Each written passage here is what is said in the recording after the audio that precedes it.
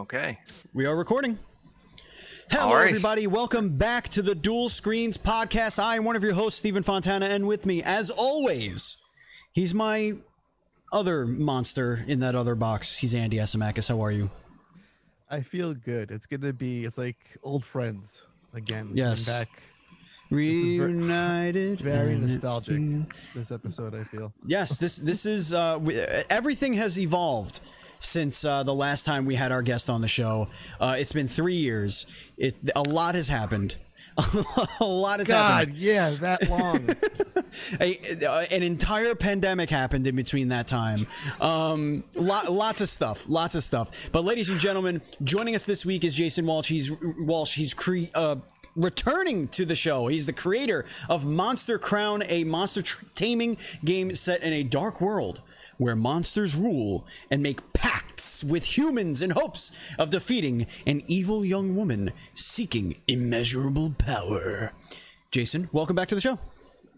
Thanks for having me. It's good to be back. Yes. It's been a very long time. Yeah, it's been a long time, and it's amazing to see how this project has grown since all of the, well, we would like for this to happen, conversations that we had the last time, but now here you are, and gaining some steam, as it were. And I've played the game quite a bit in its earlier stages. And before we get into all of that, before we do a deep dive, I just want to let people know what they're listening to here. This is the Dual Screens podcast. This is the internet's #1 indie developer interview podcast, hosted by two people you've never heard of, probably. The show posts each and every Friday for your listening pleasure on your podcast service of choice, including our home Podbean. But you could also get it on Stitcher, Google Play, Spotify, iHeartRadio, Apple, Google, everything. You can get it everywhere, literally. And a video version on youtube.com/dualscreens TV. And if you'd like to support us with your hard-earned dollar bills, y'all, you can go to patreon.com/NDS podcast, just like our Patreon producers, Colton the Apprentice Nestler, Vegas Girl on Fire, and FNH Paul. We cannot continue to grow without all of your support, so every little bit helps. Now, Jason, we have a lead-off question here, and I have a very important question to ask you. What have I done to you that has made you hate me so much? Well, should I start at like the lowbrow stuff, like just that your appearance, kind of just makes me sick a little bit, or should I go straight into the personal attacks? Well, here's the thing. Valid, fair criticism. This is a fair response. Hours upon hours into the Monster Crown, I got my starter. He's a beautiful, beautiful monster. I got the pupper. I forgot his name. I'm not really good with names. Yes. Beautiful. Get into a fight. Kill a thing. Catch so many. You know how many rainbows I've caught? I have like 3 rainbow dudes. Like, it's awesome. That's pretty good. Yeah. Better luck than me. Yes. It's great. Then my starter just vanishes from my party. Just gone forever, like a lost puppy. Why did you do this to me? I feel like it was a personal attack. I feel like I want to compliment you first off on very strategically omitting the part where you lost against the chief tamer and so lost your monster as a consequence of not being good enough. So nice job dancing around that one. Wait a minute. There's an easy mode available for people like you. You can just toggle it on. Hold on a second.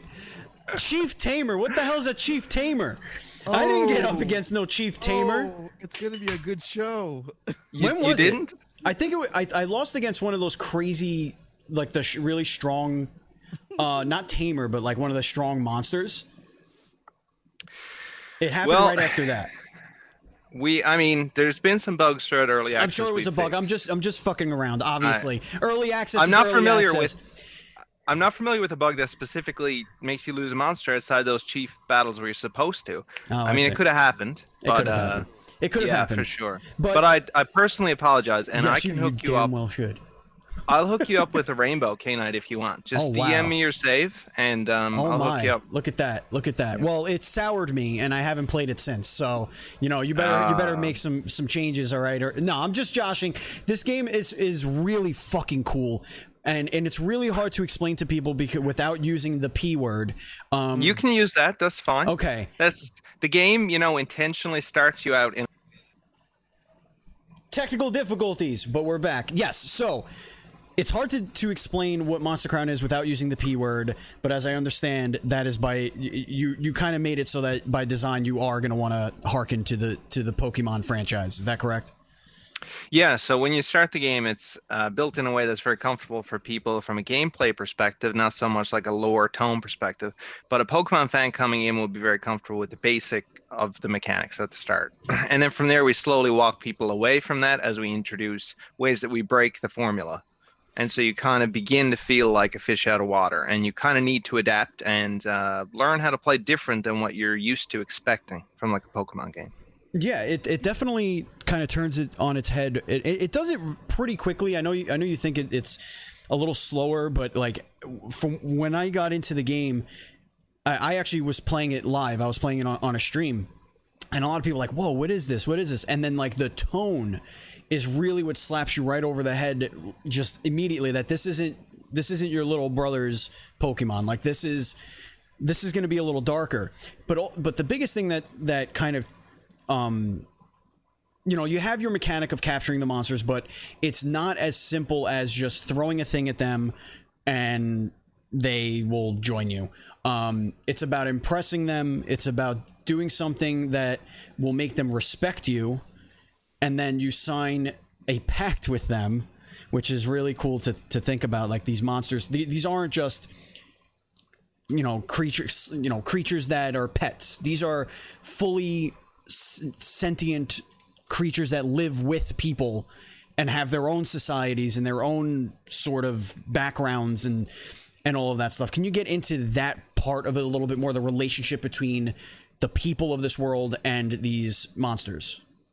Sure. So yeah, from the very start of development, what I had in mind was kind of like if you go out into the woods and you find like a mountain lion or a bear, that's the kind of relationship you're going to have with these monsters. So you're not going to go up and hop on its back or necessarily feed an apple out of the palm of your hand. You're going to have to, watch yourself a little bit. It's wary. You're coming into its territory. So there's that natural intensity between both sides. So monsters, of course, are a bit more intelligent than animals. So they're kind of like, you could compare it to like a caveman-esque intelligence level, but not quite on human level, and they don't have a spoken language, but they can understand implicitly through these special symbols that were discovered that communicate to a monster that I want to form a pact with you. Together, we're going to travel. We're going to face challenges. We're both going to grow very strong. And in the end, after you've helped me accomplish my goals, I'm going to return you to your environment where you will then be the alpha, of course, because you've grown very strong. You are far more powerful than your peers. You're going to be king of the ring kind of thing here. So that's kind of the basis of what pacts offer a monster. And it's, with a Pokeball, I think everyone can remember from the start of the Pokemon anime that Ash was up against, was it a Pidgey he tried to? Pidgeotto, right? It had this kind of aloof, standoffish nature, but once he got it in the Pokeball, it became obedient.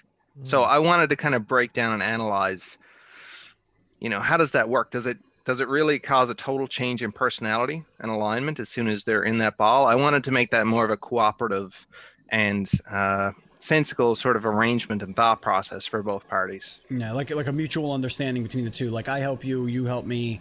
Yeah. And you're not mine, I'm not yours, but like come hang out, come on this journey with me.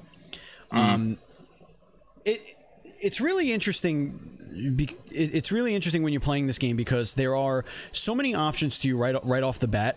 There are so many monsters that you can go out there and just add as part of your core group. The one thing that I found a little bit overwhelming is understanding each of these monsters' roles. How are they uniquely useful in their own little ways? Yes, so there's a type system that is actually much more basic than Pokemon's type system. You got 5 types, and they're kind of based on like the personality or temperament of that monster.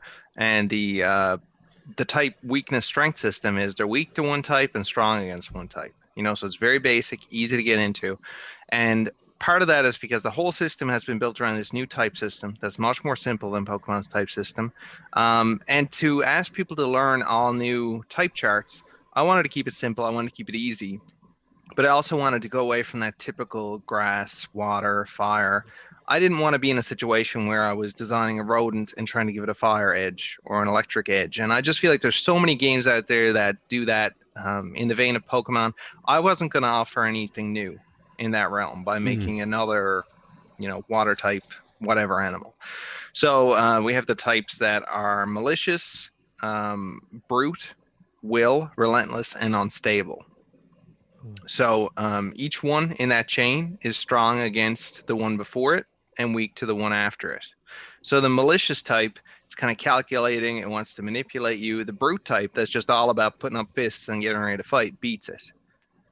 Will type is like a very strong fortitude, like a shield. So the brute type doesn't have an advantage over that because it can't just break it in one punch. Whereas relentless is very athletic, so it can kind of wear down the will type. So that's the kind of relationship you get across these monsters and the type system. You mentioned how at the onset this feels like a traditional Pokemon game, but then that's just to get you essentially comfortable, it's familiar, but then the more you play, it feels different. Can you discuss how you took the formula further than what many would think of this type of the genre? Sure. So Pokemon, I see a lot of it like a bit of a cradle. It's comfortable. When you're in that world, you can rely on the Pokemon being fundamentally friends to you. There's friends all around you, people in the world that want to help you. And that's kind of similar to the start of Monster Ground. You have your family around, you got some weaker end monsters that can come on your side. It's a bit like that cradle. On the other side, you've got a game like Dragon Warrior Monsters, Dragon Quest. That's kind of this fantasy. There's castles, there's wizards, there's deceit. That sort of thing. So I kind of wanted to start people in a more Pokemon basis where they were comfortable and walk them more towards a traditional RPG, but also a little bit more of a hostile world. So finding that middle ground where Monster Crown truly is a process that we've explored as we've developed the game, and you'll become familiar with as you play through it. And this is something I haven't talked about, but I was just playing the post game the other day, just testing a few things out, and I was amazed at how different tonally the post game feels to the early game, because you feel like you're all alone. You feel like you got no one to help you. You're on your own. You got to stand up against forces that you shouldn't be able to beat. So yeah, there's a kind of whole process of walking people through there. And we do find our ground somewhere in the middle. It's not overly magical. It's not overly friendly. In the beginning of the game, you see someone get killed by a monster. So someone could see that and kind of think it's trying to be an edgy game. There's going to be a lot of death and dismemberment, but really the violence doesn't escalate beyond that point. So you meet people that aren't your friends. You uncover plots that are bigger than you, that are very dangerous with hostile people. But the game doesn't become edgy and gory either. So somewhere in the middle ground there's the Monster Crown tone. And I've kind of always imagined it tonally similar to Full Metal Alchemist, where there's very dark, like crimson kind of plots behind the scenes, but also there's lighthearted moments and there's humanity shown between people. That's kind of what Monster Crown is always trying to be about. Somewhere between there, between Dragon Warrior Monsters, between Pokemon, and not quite like either. And you also marry this with a particularly... it's a meticulously planned visual style too, because your palette, the color palette that you guys chose for this, it really nails that home. Because you do have these vibrant looking monsters, these very intricately designed, lots of shade, lots of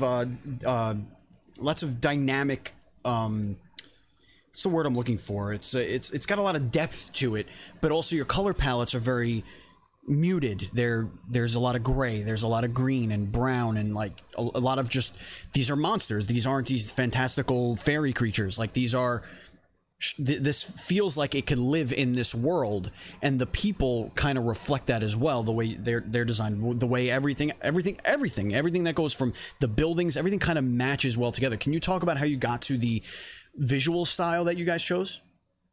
Sure. I'll tell you right off that it was not easy. When I started the project, I was not an artist. I'd never done any art before. Thankfully, I worked with a few people that were much more skilled than me and learned a bit from them. They contributed to the project, and I spent a lot of time trying to improve on my own. Um, there are times in the game that I was in charge of everything you see. I did all the art of the monsters, of the NPCs, of the overworld. Thankfully, due to the Kickstarter, we've had someone come in and revamp all the overworld art, so the tile sets, that sort of thing. But it really depends on finding the people that share your vision. People that grew up with these 90s monster taming games, that have a lot of nostalgia for them, that see kind of the more complex, darker depths of it, and can imagine sort of an RPG, but kind of grounded world. Right. So a world that's about people, it's about this less developed society. And the people that I've been lucky enough to work with, one guy that was really responsible for all that world art is, I don't know if he'd want me to say his real name, but his name is Zybuka on Twitter. Okay. And he's an amazing artist. And another artist I've worked with, he goes by Arix. And they help really bring the world to life, but they get what it is to have this like 90s style RPG, anime-esque world. So when you find the right people to work with, they show you things and you don't have a lot to say because they get it. But when I work with someone that doesn't quite get it, I seem very picky and handholdy because you need to give them all sorts of details. So it's really key to find people that get what you mean, because when you get someone that gets your exact vision and have similar visions themselves, it's almost effortless, and it's nothing but pure fun to create this world, bring it to life. So I'm very fortunate that I've been able to improve my skills a bit, but also all the fantastic people I've been able to work with. The tone we're going for really is like the sort of world you see in the early Dragon Ball, a lot of 80s and 90s manga, the early Pokemon concept art, and yeah. Yeah, so that's kind of what we're going for there. You find the right people to work with and you can really bring it to life. You just need to constantly have an eye to tone. Hold on to the exact tone you want to have and make sure that you don't ever compromise on it. And thankfully, it's all shining through really well. I'm really happy with where it's gone. So what have you learned? Because you've gone from this guy that once sent me a DM on Reddit saying, "Hey, I got this game I'm working on. You should check it out. We could talk sometime," to a Kickstarter campaign, to now early access, to pushing towards a final release date. What's that ride been like for you? What have you learned in that over this 3-year long journey with making this one game for so long that you're just knee deep in, with fan feedback and all that stuff taken into account? Well, it's been a very long adventure. It started with me wanting to make a little breeding demo with kind of a story pack tacked on that was a bit of a parody of like monster taming games. And the main character spoke and there was a lot more jokes. Like at one point your dad says, "Why can't you be stronger like, my neighbor's son and help out more around the farm? Like you're kind of weak," right? Sounds And like my dad when I was growing up. Oh yeah? Yeah, I my I dad. was always compared to other people in the neighborhood or cousins or neighborhood kids, like that kid's just great and you're not. That's brutal. I hope that hasn't had any lifelong impacts on your self-esteem or anything. No. I'm also a middle child, so it's all par for the course for me. Gotcha. There's always a comparison. You are so very much the middle child. It's scary.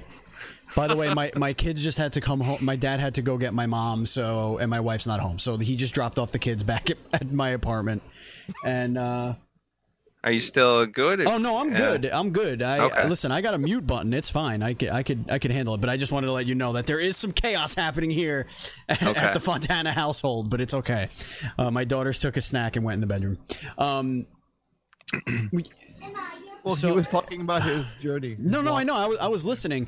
Can you go in a little bit more about the creative vision journey from 2016 to now? Like, how did you morph this from its concept to right now what we have, which it is sort of different from even when we spoke, outside of the art and getting some people on there to fix up some of the art. What have you learned over the course of this from a gameplay and design perspective?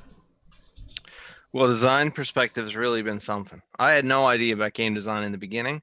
I knew just from playing games what felt good and what didn't, what attracted me towards games and what genres didn't attract me. But through the whole development, man, that's quite a question. I've learned so much by studying things. I've also learned a lot from an art perspective, but a lot of what informs the game design is the initial concept. So you start with a monster taming RPG, but where did those monsters come from? How did those people get there? Is this a huge world? No, it takes place on a large island continent, and that's the whole world. Okay, well, how did the world form? How did the people get here? How did evolution take place here? What were the gods thinking when they made this world? Like asking all those questions, you start to build a tone, an idea for how this world came to be, and you tie it in with the things you've always wanted as a kid to be able to do in these games and wrap it together. And hopefully it comes out in a way that doesn't make for really boring gameplay. Because you can have the best, coolest idea, and then you put together a prototype and you try it out, and it's no fun. And like, yeah, okay, great idea. Like maybe you should go write a book or something because this is not a game, even though it's a cool concept. So it takes a lot of obsessive envisioning how things are going to feel and play. And you take it totally different with an RPG, which is much more forgiving when it comes to tactile feedback and how it feels with your controller than, say, like a platformer or an action game. And I've had a few people play the game, especially early on in early access, and say, wow, I could feel the part where you suddenly got better at designing games. So, Really? Oh, yeah. wow. Yeah, they play in a few hours and they're like, oh, that's right there. That's where you figured out how to make a good game. And I was like, it really blew my mind. I don't know if this is the same moment, but I remember when I was playing through it in the beginning, it felt very, and you actually alluded to this earlier, where you're just thrown into this world and you kind of have to figure out what's going on. And that's very much what it felt like. It felt like I was, I felt like I was learning all of the systems, all of the world, but it felt like I was doing it in the wrong order. Like I almost felt like whatever I was doing, I was like, this can't be right. I can't be going in the right direction. This doesn't seem right.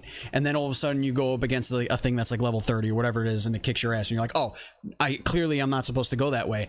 But as you're learning, as you're going through, you realize, oh, here's the path, here's the story, here's where it's not that you're not supposed to go that way. It's that if you go that way, you learn a lesson. That lesson is part of the journey. And if you don't go that way, because accidentally you don't, and then later on you come across that thing, you're going to have a very different experience than the next person, or, whatever. So you have this sort of, it's almost like a marble that you throw in in a bowl, like a half bowl. When you throw the marble and it's trying to figure out its path, and then all of a sudden it hits its inertia, and then it starts going like a pendulum. Like that's what it feels like. It's like, oh, chaos. Oh, I get it. If that makes any sense. I don't know. I think I'm just rambling. I have a coffee and a monster in my bloodstream right now, so I apologize. That's a really good example. That marble thing is like a really brilliant example, if you ask me. Oh, thank you. Sometimes I get just the mental model, Yeah. Like everyone loves mental models, ways to imagine different things in life that hopefully you can apply cross topic. Right. And that marble one's a really good one. Yeah. So that might be what this person was sort of describing. Yeah. That in the start of the game, because I wanted the game too, if I'm going to make a game that's just like really deep and for the oldest people that grew up with the Pokemon games and know what it's like to play the monochrome version and have that sense of creepy world around it. Because if you're a kid and you grow up now and you watch Pokemon for 3 years on TV before you play the game, you already know what the world's about, kind of. But if you're in 1998 and you're booting up Pokemon for the first time and you might have seen 2 or 3 episodes, like me, your mind kind of paints a different view of this world, right. And you can read more creepiness into it or more seriousness into it. But when I was designing the game, I thought that everyone will be very seasoned. So I could introduce fairly complex mechanics right off the bat because they understood all the basics. Right. What I found is that people do still want to be introduced. I saw a Steam review and someone said, I've never played a Monster Taming game before, but I really like this one. But it's a bit confusing in the beginning. And I would have bet you $1 million 3 years ago, no one's touching this that hasn't played another monster taming game. These are the Right. people that have played hundreds of hours of various games that are coming into this. So I definitely made some miscalculations in a good way, because the game's more popular than I thought it was going to be.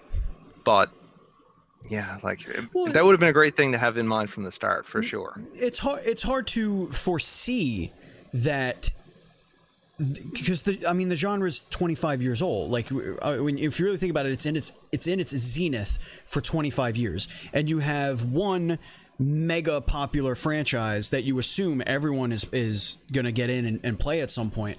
But the power of Steam in itself, and the indie game scene, like, people are buying games just look at Andy's backlog. Like, he'll just buy like 3 games because he liked the way the art looked. He's like, oh, sprites, purchase. Yes. And then he just goes in and plays it. Like, there are so many different ways to get your hooks in a new audience, and that's incredible. That, like, has that informed you? Has that changed your design philosophy as you got deeper into development? Did you change a couple things based on that feedback, or was it all just, you know what, it's chaos in the beginning, but as they go, they'll get their feet wet and they'll be more comfortable?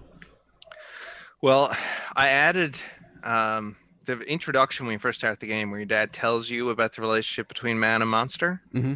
That was added a bit as a response to that. A few tutorials were added. An in-battle tutorial that explains the basics of how to play and stuff like that, because we did have people coming in that were totally green to the genre. Right. And I think right from the start, maybe I was naive that more people would have experience than I thought, or we'd hit some kind of like group of people that were just like me.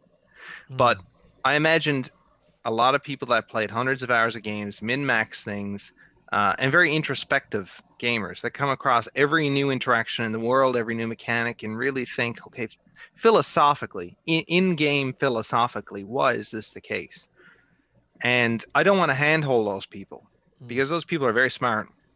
They can get right to the bottom of it. But at the same time, you don't want to totally alienate new players where they're like that marble going everywhere at the start. So we have added a lot of tutorials and things like that.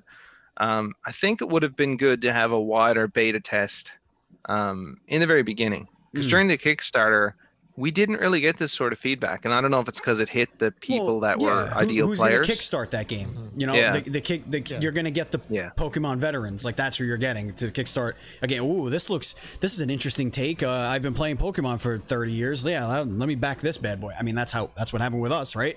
Like, yeah, you know, like, I think you're exactly right.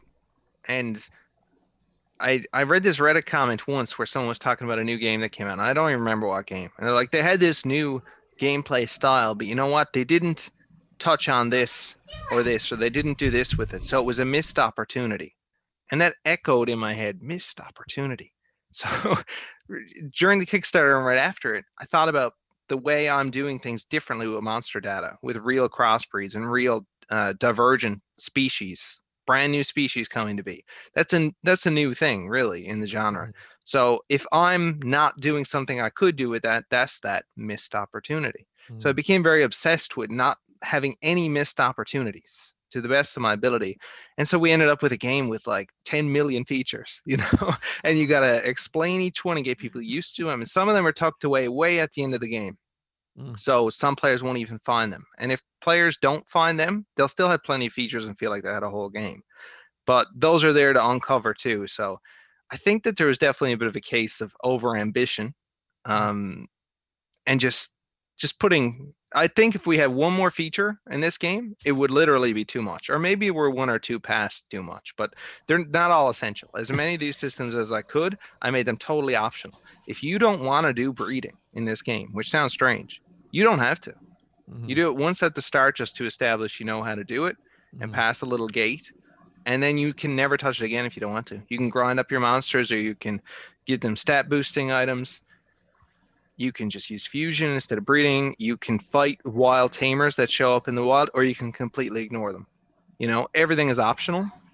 So I hope that that makes up for some of the what can feel like a drowning depth of mechanics and features that are available to you. Yeah, I think that's one of the things that is hard to combat as a gamer. Like, when you go in and you see that something exists, you feel like it's you have to learn that thing. Like that was one of the things that stood out to me right away was with the breeding situation. You're like, wait a minute, okay, so I could do this breeding, but I don't see the part where I need to do it aside from the first time. Like, where did this go? Aren't you going to make me do this again? Like, that was part of the crazy marble for me as I got a little deeper. I mean, outside of Pokemon, I don't play this genre very much at all. And you know, they have like the daycare centers, like, here's how you breed. What's the point? I don't do it usually. I usually put something in there if there's a Pokemon you could only get from breeding, like a baby Pokemon, whatever it is. Otherwise, I don't touch that stuff because I'm not a min-max trying to get the perfect nature versus like, I don't care about any of that stuff. I'm not a competitive player. I don't need a perfect Pokedex or whatever. So like that kind of stuff, I could see. I don't need that. Like, I just do it for the way I want to play it. That's how I do it. But in Monster Crown, you give so much freedom to that, and you're not really pushing players in any one direction. That really this could be a completely different game for 5 different people. They could play they could have their own. Oh, you guys, you don't breed. Oh no, I only use fusion. No, I don't do anything. I just go out in the forest and beat the hell out of everybody, and then I have the strongest monsters. Like, that's how I play. Oh, whatever. Like, you could have completely different ways of playing this game, and I think that's pretty cool. Because that kind of makes it a little bit more. It's like these games that try and tell you that choice matters, and it affects the story. That your choice matters and it affects your gameplay experience, not necessarily the story, but it affects how you play the game. So it gives you options. You go, oh, I'm going to do a breedless playthrough. I want to do, whatever, like, breeds only, whatever. There's a lot of options there. That's pretty cool. Thanks for that. I say that the number one design philosophy we had, besides making a monster taming game, was I wanted to make a game that had, maybe it'd be a bit over the top for me to say, responsive depth. But if you go in there and you want to do a lot of breeding, then suddenly you find there's a whole new depth and layers to breeding and more things you can get through it than you ever thought. And if you just want to do battling, you can find, okay, there's some ridiculous challenges in this game. So I want to give people, just like at the start of the game where you get the comic that profiles you and lets you pick a monster depending on what choices you've made. The whole game is a choice. What do you want to do? Because that's an okay way to do it. There's never any sort of like a funnel. You need to use this feature, just like you mentioned. It's, you play the game how you do it and how you want to have fun. And if you don't want to fight those wild tamers, you find just random battles without huge rewards or free monsters, you find it boring, then don't do it. But if you find that really fun to beat other tamers, or your role play a bit, like, I'm the toughest tamer around here, I'm going to go around and beat everyone. Like, just do that, and the game offers you ways through to see all the content, no matter which way you take it. It must be fairly flattering too when you have newcomers saying to you, I have not touched this genre before, when I'm sure they know that Pokemon exists in the world around them. Like, they've seen videos or trailers, or it's in their mindset, but they say, well, here comes along this game, and I'm going to take my chance with this genre for the first time on Monster Crown. What is that like, seeing someone who there's a decades history of taming games, and they go, you know what? This is the first game I want to play in this genre. It's making me curious somehow. I think to a more self-confident person, that would be a huge boost. But for me, when I read a post that says this is the premier monster taming game, or this is the best monster taming game, or this is the first monster taming game I play, I smile for a second and say, wouldn't that be nice if that was true? But I'm sure they made some kind of mistake. And then I read the rest and try to find the feedback. What are they going to tell me that I've screwed up? So I can go look at it and fix it up and make sure it's good and respond to their feedback. Because they're clearly, they made a mistake there typing that, or they're thinking something else, or maybe they thought this was a Dragon Ball game or something. I don't know. But I just can't ever see myself as like this game designer. I guess I have that what's it called, imposter syndrome. Yeah, imposter syndrome. Mm-hmm. Yeah. I'm like, oh wow, I tricked this person into buying the game, and I tricked them into thinking this part was good. So I'll make sure they get their money's worth, and I'll action the feedback they give. So hopefully they don't get mad later when they figure out that I tricked them into buying a monster taming game. Does it drive you a little crazy, or the team a little crazy, when you want to address so many situations? So like, because you seem like the kind of guy that just wants to make everyone happy, in a way. Yeah. But you haven't necessarily sacrificed creative vision in it at all. So like, how do you balance that? Like, that's got to be... It's tough. Yeah, that's got to be horrible. It's a really insightful question. I got to compliment you on that. It's because I see a comment and like people say, wow, they got a really responsive developer, because I go in and reply to everything people post on the Steam forums. Mm-hmm. But like everything I find, and if I can't respond in that moment, I leave the tab open so that I don't forget about it. So later that day or the next day, I'll see it and I can respond to it. And yeah, it'd be really easy to just change the game, but I guess I have a vision for what I want the game to feel like in a spiritual perspective, in a tonal perspective, and what I want people to be able to do. And so when people come in and they give criticism, if the criticism fits within that framework, I say, okay, well, tonight I'm staying up late and I'm incorporating that adjustment to make that feel right. Or I need to sit down and really study what they said to find out if the real issue is something further upstream. And go fix that instead. And it's not quite what they described the problem to be, but it's because they feel this way because of that thing over there. Mm-hmm. So if it fits within that vision, I want to hurry hard and go do it. But if it doesn't fit within that vision, I just have to conclude that they just didn't really get what this was supposed to be. But sometimes you do have to make changes that aren't necessarily what you totally want to do. And that, what I mean by that is I had a lot of people come into the game, and because it offers you so much freedom, they'll stay in the first couple of areas and they'll grind their monster up to level 50. And they do that because they can, not because the game tells you to, and not because they have any reason to, not because the game's so tough that you need to grind up that much, but they just do it because they can. And then they play through the game and they say, that was easy. Everything should auto scale to give me a challenge. So auto scaling on its face is a good idea, but also I always kind of saw grinding in an RPG, like I like to spend 10-15 minutes doing it. Not a huge amount of time, but just a little bit of time. And I guess that just feels like a Rocky movie or something, in the training sequence where you're powering up a bit, you're ready to take on that challenge. So if the game always scales with you, that strengthening phase has no purpose because you're just strengthening the enemies too. Right. So the solution I put in for that is I put in a level cap that raises after each challenge. And that cap, after many playthroughs, I find I did not hit it. People at our publisher didn't hit it. A lot of players didn't hit it, but the cap was there. So ideally, the cap is there to stop those people from completely over-leveling. But the people that don't go out and do crazy grinding, they never even know it exists. And similarly, there's people that said that they just went out and got every monster and sat there and just bred the monsters over and over. And the game was super boring. And I don't know why they did that, why they didn't just go do other things and come back later. But they just wanted to do that, and then they saw the monsters. So we added in a little limit for how often you can breed.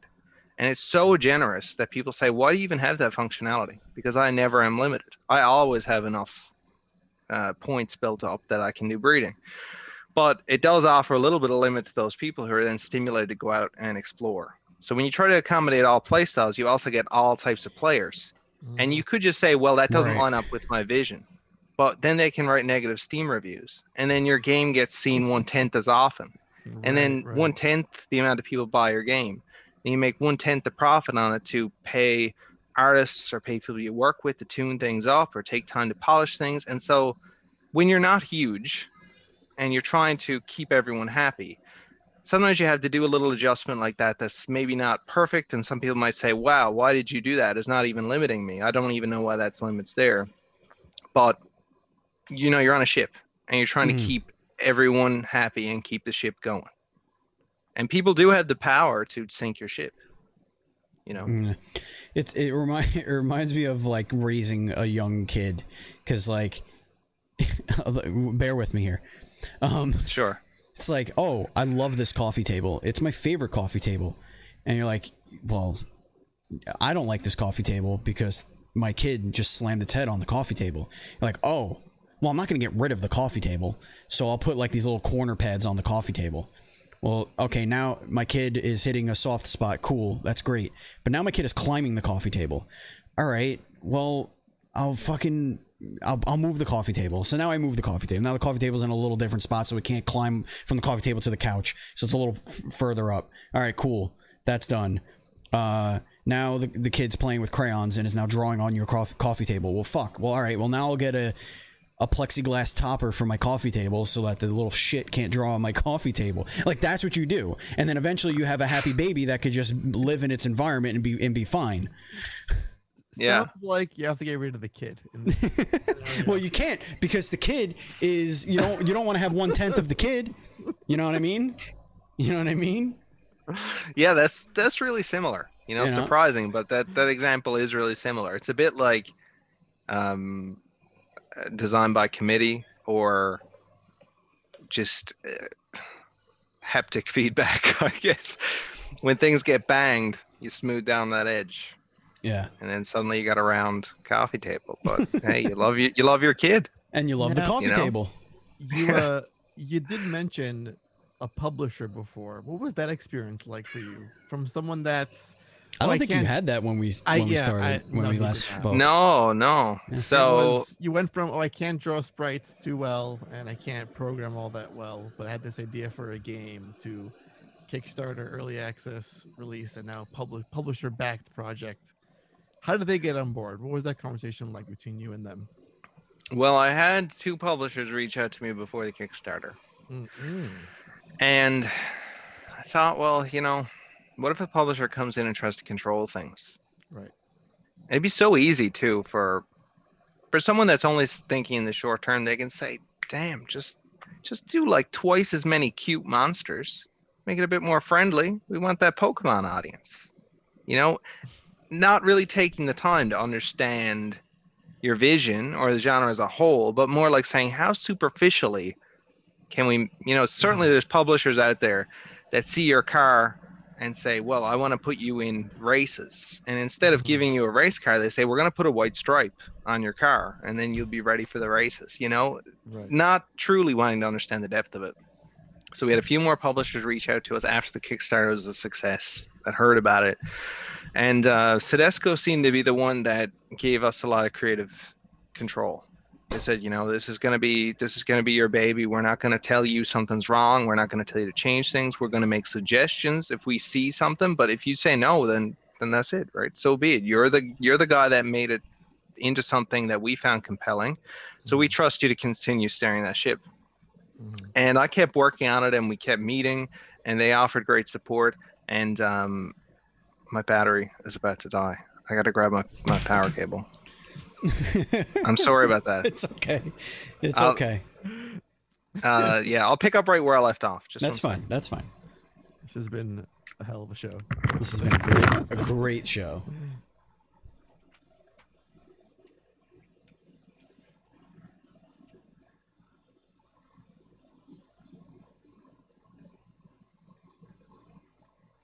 The silence is good for editing.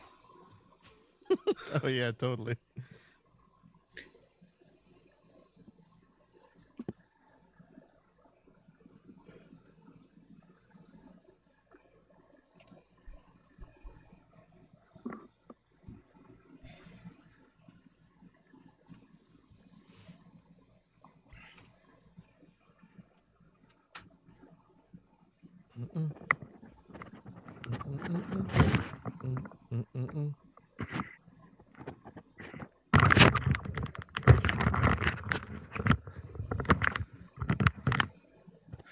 Okay. Are we? We're still rolling. Are we just? We're still rolling. Okay, Yep. still rolling. We can just cut out a bit of the dead air. Yes, indeed. We shall. I wouldn't have forgotten my power cable if someone had to write a Steam review saying, "Hey, you really need to remember to take your power cable around." I would have remembered that. But yeah, Sedesco, they totally respected the creative vision behind it, and they had a couple of producers that really understood the monster taming genre really well. And as I kept working on it and improved the art and that sort of thing, I think they got even just more enthusiastic about it as time went by, and they thought, well, this is an even bigger and higher quality game than we even thought. So I think that really made them happy too.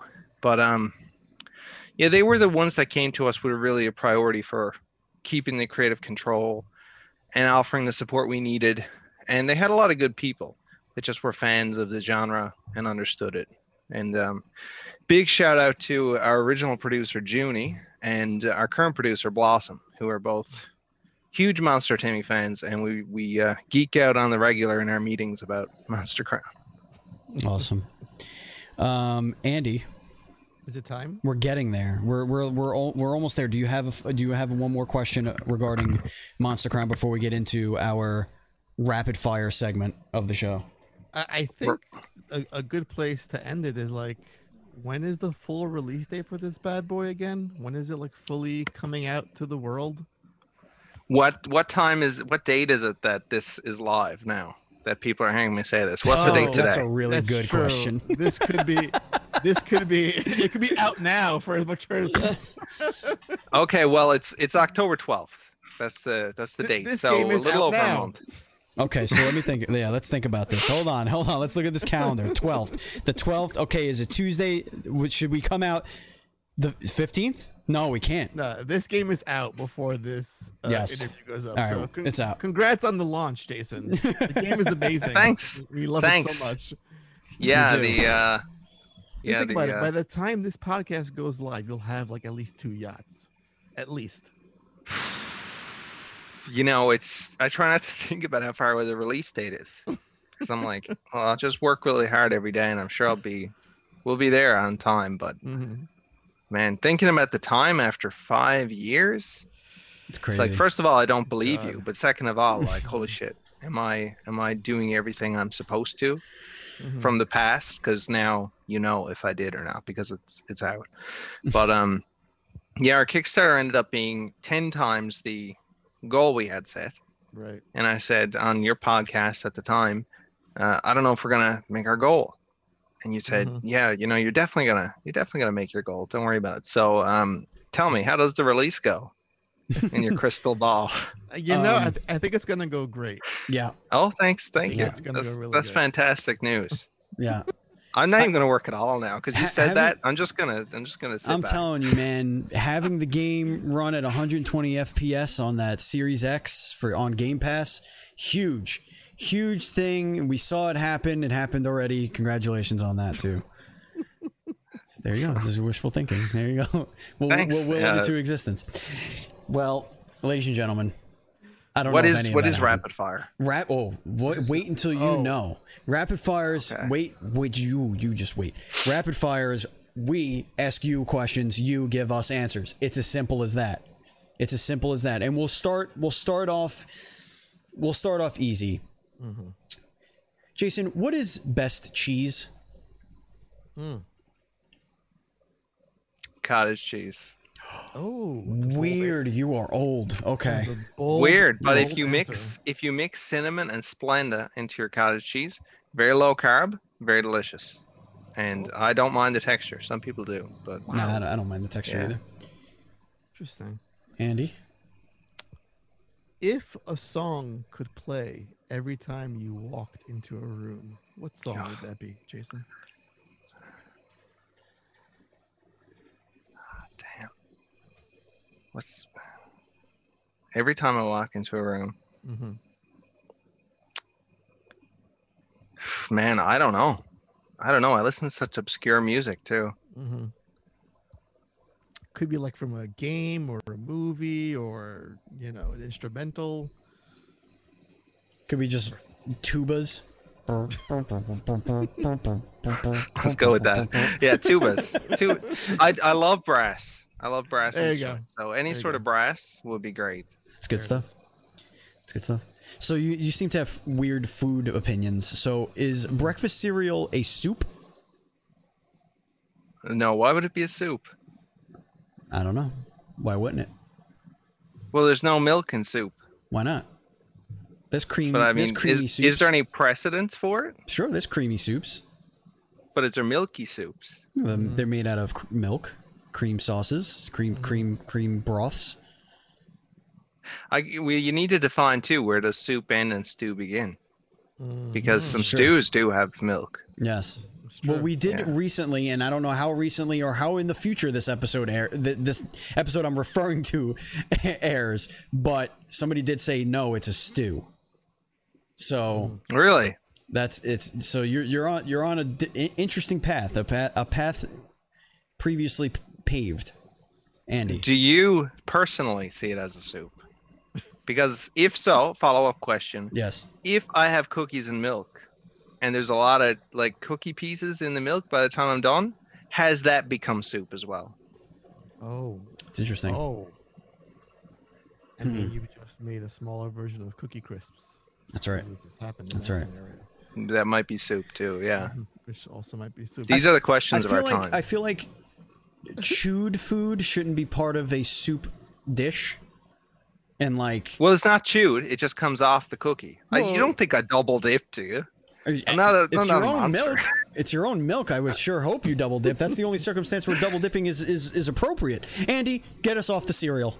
Well, I do want to say one thing, Stephen. Do you call, if you eat it at dinner time, do you call it dinner cereal or breakfast cereal still? I just say I'm having cereal for dinner. Yeah. Okay. Yeah. Okay, best cereal. Oh, best cereal, Jason. Yeah, Yeah. let's go. Let's go with that. What's your favorite cereal? Well, the best cereal, and I'm saying this is not subjective. This is the best cereal. Is Okay. Raisin Bran. Raisin Bran. Oh. But oddly enough, the off-brand Raisin Bran has more raisins. So the off-brand Raisin Bran is actually the superior Raisin Bran. You And really if you put a banana in it, Can I ask you a question? So insightful. sure. Whose grandfather are you? Because you have the spirit. he's You are an all of our old. grandfathers. What we call that here is an old soul. That you have an old soul. I like it. It's very, very nice. Well, I like to keep life very simple. So when I eat out, it could be any number of things that you would probably also like. But when I order groceries and I have food home, I like to figure out a few things that I can eat every day. Eat the same thing every day. So I try to only let myself pick things that aren't too bad for me or, cover a few different bases so I can eat it every single day. And I'm just someone that never gets sick of the taste of things. So that's kind of why I probably seem grandpa-ish. Stuck in your ways. I get it. I get it. Do you have a cane to bang on the ceiling when the Yeah. kids make too much noise? Damn it. Oh man, the people that live above us are so loud. I've banged on the ceiling and whew. One of these days I'm gonna be in the upstairs. Mm, One of these days. moving on up. Moving on up, indeed. Let's talk about superpowers. Would you rather have the ability to teleport or the ability to time travel? Any reasonable limits on the time travel? No, just Usually there's good, nice little theories. You could go back, you could go forward, whatever. I think teleport feels cooler, but time travel, I don't feel like there's anything that teleport can solve that time travel can't also. Right, because where are you teleporting to solve a problem? Yeah, the Well, to teleportation. get somewhere quicker or whatever. Right. Yeah, Right. or to But I could I could time travel to there 1 minute after my previous act, and assuming that I'm not causing any paradoxes. I mean, I think it's superior. The paradox theory is just that. It's a theory. So we have to assume that the only thing we know in this scenario is that you could either go backwards or forwards. We don't know. Never mind. Let's not get into time travel theory. Andy? What is the dumbest way you've ever injured yourself? Oh, a good one. It's like really dumb. I don't know if it's good to like hear about, but it's really dumb. yes. So when I was 15, 16 years old, so old enough to be reasonably intelligent about how the world works on a basic level. I really liked eating mandarin oranges in a can. It's Okay. really good. Mm-hmm. So I didn't have a can opener. A can opener was broke, so I had to use like a combination of scissors and old knife to kind of open up the can. Don't like where I this really is wanted going. mandarin oranges. Anyway, there was this little sliver of metal that came off. That I guess was part of the cutting action. And for some reason, I thought that I could grab the metal piece and kind of just like crack it or tear it off to clear it out of the way after opening the can. And instead, of course, my human hands just slid up the metal and sliced my thumb open. And I still had the scar, and it was like blood going everywhere, and I had to get stitches. And it was like so dumb because everyone was like, why did you do that at all? You didn't even injure yourself doing anything reasonable. Like you decided to do this totally gonna hurt you thing, and you're the only one that was surprised. I'm getting my my injury last summer with the mandolin when I cut half my thumb off trying to peel potatoes. Really? And the scar still hurts. Well, yeah, but Andy, at least you were doing a normal thing with a sharp object and fucked it up. That's true. Right. Like you know, it's meant to be used the way you used it. Right, but it was jamming, and I was like, let me see if I can just testosterone my way through this and make it work. And then I put all that sheer force into one thrust, and then it was potato and flesh in the bowl. Oh man. Okay. So did you lose any pieces, or could they just stitch Oh it no, back? a whole chunk came clean off and had to like Oh my god. It was such a weird spot you couldn't stitch. It was like they just wrapped it in some weird like artificial skin goop thing, and it was like give it like a few weeks and it'll slowly heal. But and does it look normal, or does it look weird? It looks normal-ish. Yeah. All right. One enthusiastic thumb up for you, Andy. Would you rather visit a faraway planet or explore the deepest parts of our ocean? Is there life on the planet? Oh, but that's the risk you take, Jason. Yeah. Okay, so I would find out by exploring it. Yeah. Like you could discover like a kraken or like a megalodon underwater, or like some ancient sea, or Atlantis even. Ancient or who made the civilization. bloop? Mm-hmm. The bloop. Yeah, the bloop, right? You know about the bloop? What's the bloop? I think I do. It's like this deep sea sound that was incredibly loud and mimics the structure of like a mammalian some kind of like fish or living sea creature made the sound. It wasn't like glacier moving or rock scratching together or something dropping in the ocean. Like it was this incredibly loud biological sound. Whoa. So you could discover that potentially in the ocean. Based on the Fermi paradox, I think I got to go with the ocean because I have a higher chance of actually finding something. And I don't find rocks that interesting. Gotcha. So yeah, like super colossal squid or. I'm into it. Yeah. Oh, there's a creepy story called The Carpet. It might be called The Black Carpet. And it's like supposedly this real story about this deep sea carpet creature. That's like a amalgamation of many multicellular organisms. Anyway, that's terrifying. Whoever's listening to this, if you like that sort of creepy deep sea stuff, look up the Black Carpet. There's got to be a way to figure out how to get down there. I'm telling you, got to figure it out. Andy, what do you got? Let's see. Let's see. Would you rather discover something new or invent something new?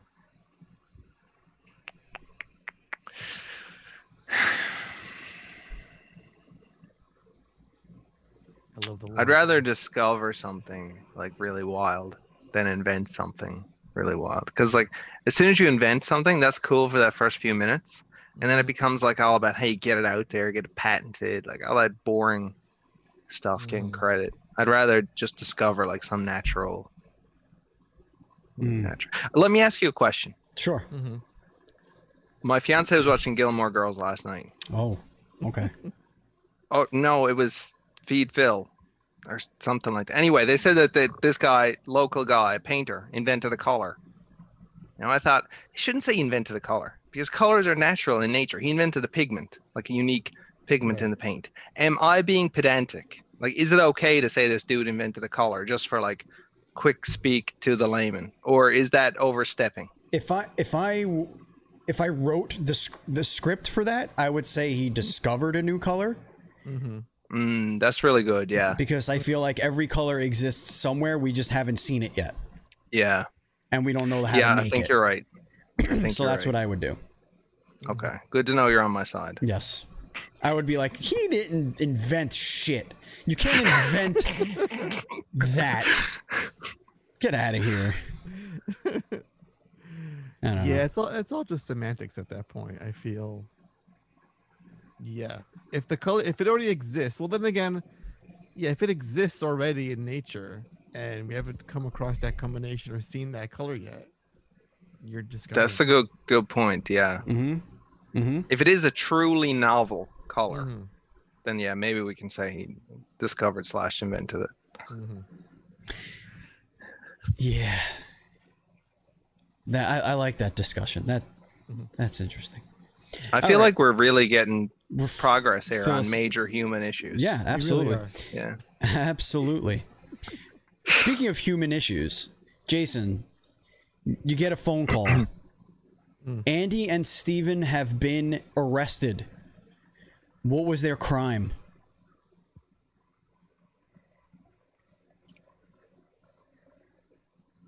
Robbed precious video game prototypes that were behind lock and key at Nintendo or Sony headquarters. Wow. That's yeah. I say this because that would also be what I would be arrested for. Andy. I have a good one. All right, here's your good one, and then I'm going to ask the final question. I'm going to do I'm going to do a twist on an old favorite. Okay. All right, so Jason, you're sitting in your living room with your fiance, and you're both getting ready to go for a nice walk in the park or for a nice little date, something romantic. Okay. And you're both getting dressed, and she has her socks and her shoes beside her, and you notice she puts them on sock shoe. Do you A, ask for the engagement ring back, or B, call the local authorities to have her arrested immediately?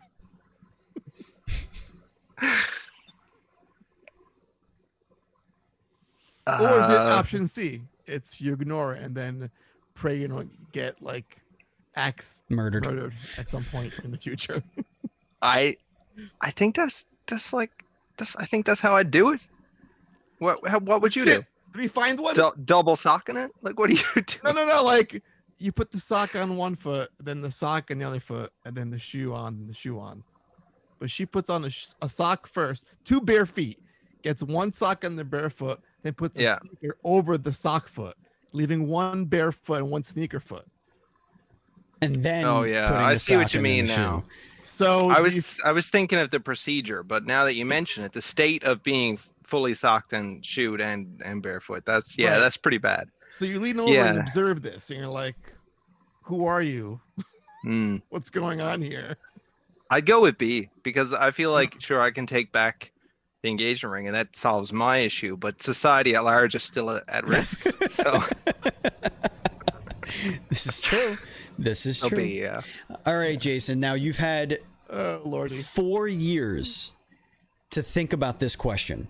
And it is the most difficult question you'll ever have to answer in your entire life. Almost as long as you've been... It's not 4 years, 3 years. It's almost as long as you've been developing the game. Okay? You've had to just really mull over this question. It's a simple question. Anybody can answer it. The question is, Andy or Steve? Like, in what context? Any context. That's the beauty of it, Jason. Is this like a Oscar or Ray sort of question? This is we have an Excel spreadsheet to count how many we get. How many? Do you have an actual spreadsheet? I think I do. I think I might have. I would like to see the figures on that. But yeah, the context is yours, Jason. Yeah, it's all you.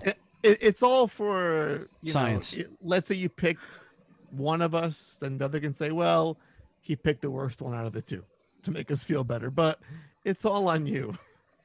How you answer this question. Which one of you guys is the one that I'm in the DM with in Discord? Oh, that'd be me. Okay, well, Andy. Sorry, interesting. Sorry, interesting. Steve. Yeah, I was closer to another artist of the game for a little while, and then that person vanished on us. I don't know if you remember. Who was that? What was the name, Andy?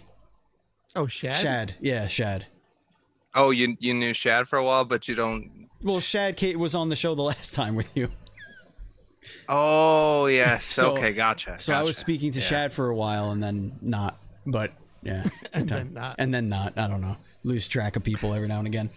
I think Shad would be on this conversation if he finished up with his Monster Crown work like almost 2 years ago now. Wow. Like the art was all done, right? And it just had to be finished, put all together, and build a game and get the bugs worked out and that kind of stuff. So That's awesome. Shad's been focusing on new stuff since then, which is kind of cool because starting on new projects is always awesome. Yeah. I love it. Well, we wish Shad luck. All the luck.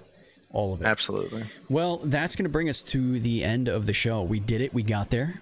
A couple of technical It was a lot of difficulties fun. later. We did it. Everything's fine. Andy, is there anything you want to tell the kids before we go?